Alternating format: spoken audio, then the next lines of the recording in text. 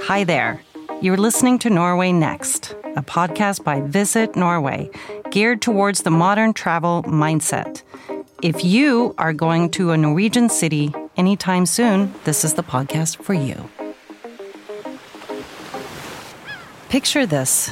You're standing on a red-painted bridge framed with intricate carvings on its wooden railings, with a plaque that reads, Portal of Happiness. There's a slight chill in the air, and as you pull your coat closer, you notice a couple placing a lock together on one of the bridge's railings. You feel a burst of happiness standing here. Perhaps there's something special about this bridge.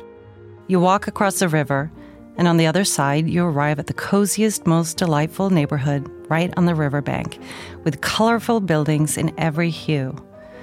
Breathing in the familiar scent of freshly fallen leaves, you walk past an open window, happy chatter and laughter flowing out, and you see a crackling fireplace as you walk by.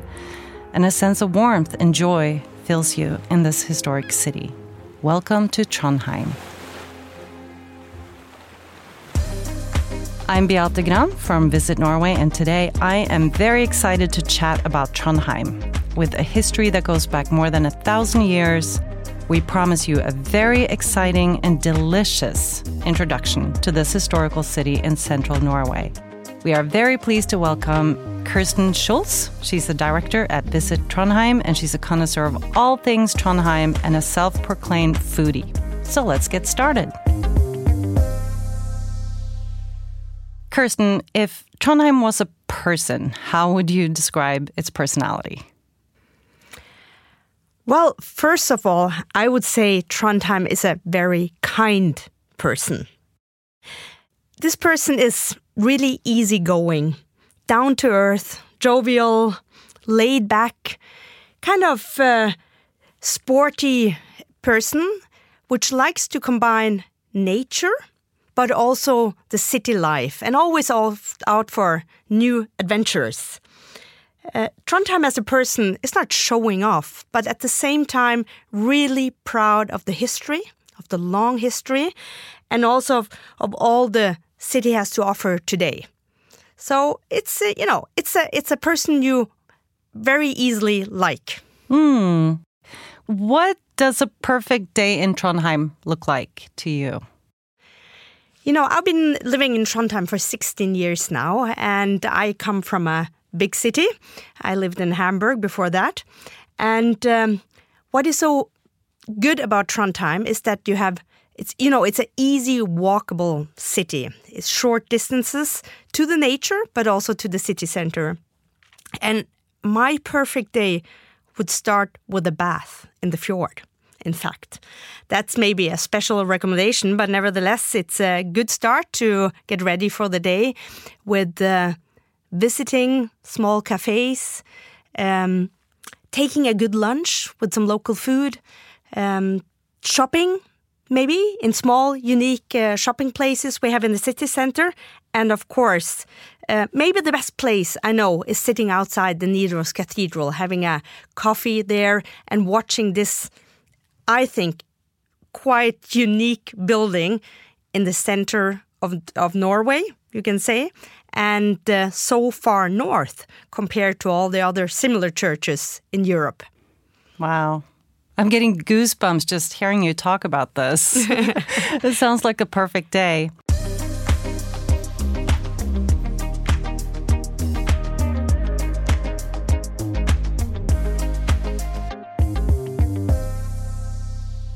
Before we dig deeper, we're going to do a little quiz here at the Norway Next podcast. We like to play a game of yes, yes, no. Basically, 2 facts and 1 false statement, and we'll say the 3 things, and our listeners will guess which of the 3 is the false one. So, here we go. Is it A, this is the final stop of the northernmost pilgrimage in the world? B, you can take your bike on a lift so you don't have to bike uphill? Or C, you can go swimming in the Nidelven River? Stay tuned, and we'll reveal the answer later in this episode.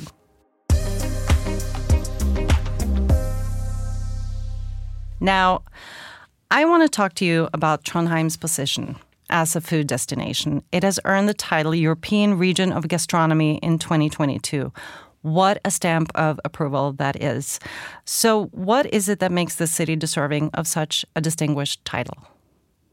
Well, I think the main aspect is that we live in the middle of the best food area in Norway. We live in the area of Trøndelag, central Norway, and we're close to the best produce you can get from the sea, from the mountains, and also from a vast agricultural area around the city. And that makes the city being able to use all these perfect ingredients we get and the produce. And it has a quite long history, you could say, because it started around about 25 years ago that people really fought for being able to use all this fantastic local produce, and now producing award-winning cheese. We have award-winning seafood, and we have this reindeer meat from the mountains around the Røros. And all this has kind of boosted the gastronomical scene in Trondheim and really motivating all these young chefs who are in the city to make the best out of the local produce. And just that has kind of, resulted in 3 Michelin star restaurants. Wow, that is so impressive. And in this nature's buffet table, as we call the city, it really continues to impress with food-related events. I know there's 2 major food happenings taking place in Trondheim over the next 2 years. You have the World Cheese Awards in October of 2023 and the Bocuse d'Or Europe in 2024. It's amazing, and it sounds like Trondheim is getting a lot of international recognition in the culinary world.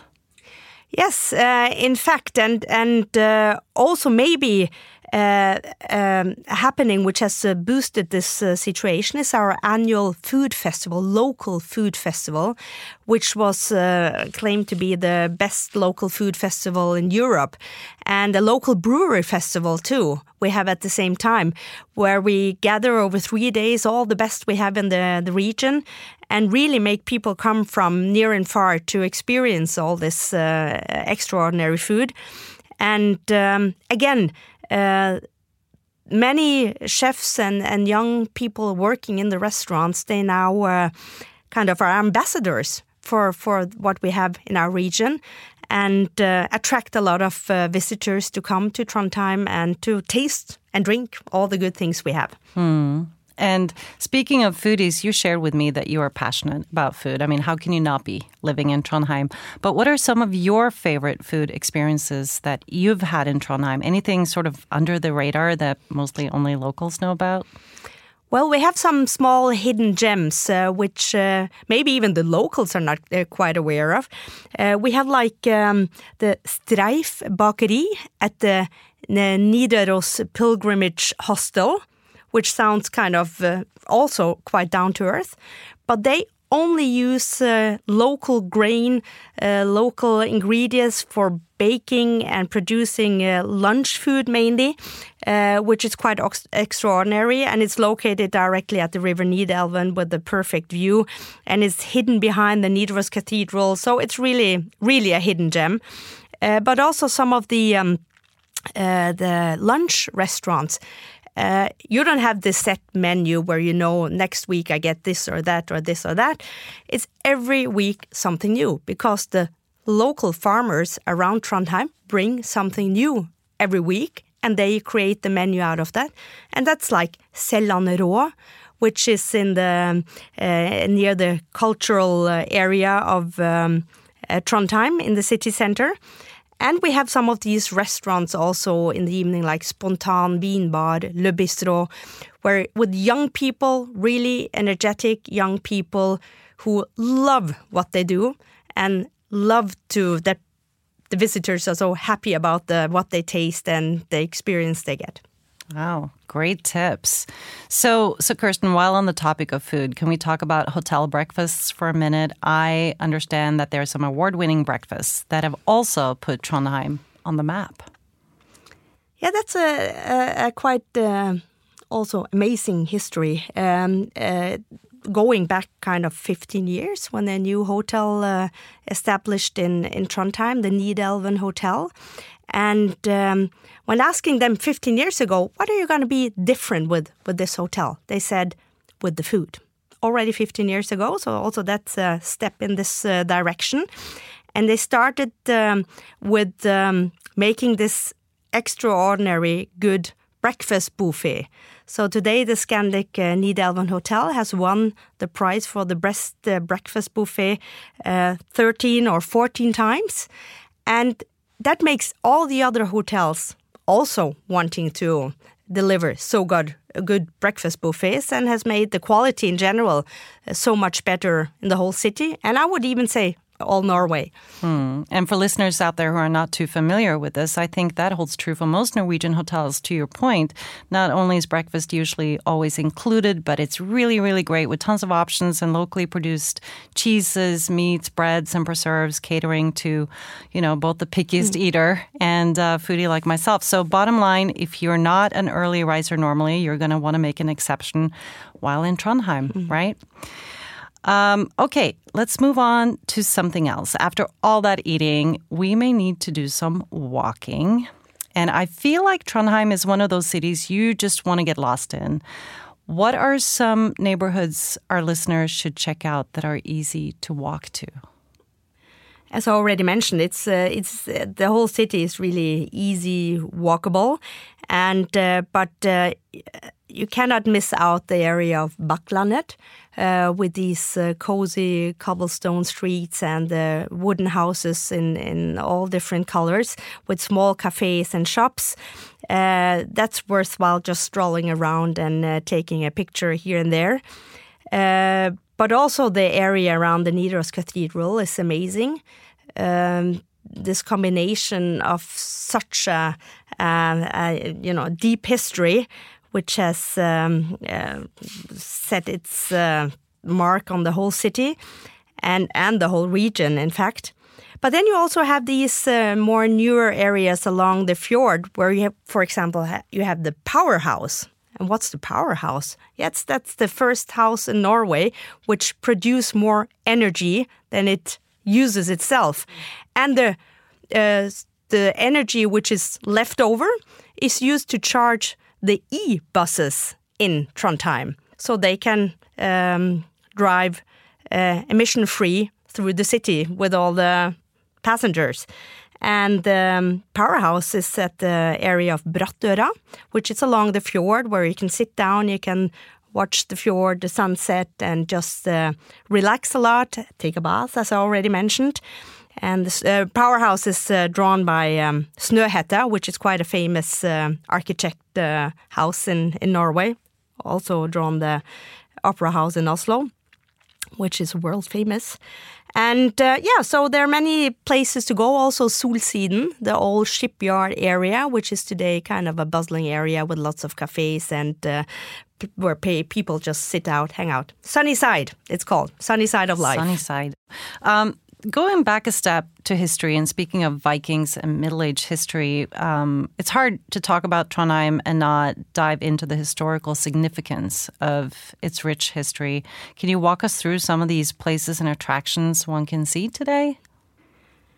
Yes, you can start at the Nidaros Cathedral. I mean, Beate, no Norwegian or foreign person can come to Trondheim without taking a look at the Nidaros Cathedral. True. Because it's sacred. Yes, it's the northernmost medieval cathedral in the world, in fact. And it's an amazing, huge stone cathedral full of ornaments and small statues, and really impressive. And what maybe most impressive is that it's at 64 degrees north, really north.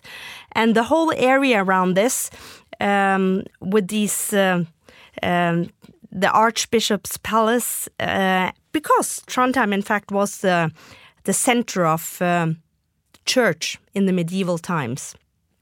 So this is kind of the must-see in Trondheim, to walk around and just kind of smell the history, what has made Trondheim the place it is today. But we have other really good museums in Trondheim, picking up different kind of history. We have the Ringve Museum of Music and Art. You have the Rockheim, which is a national museum of popular music.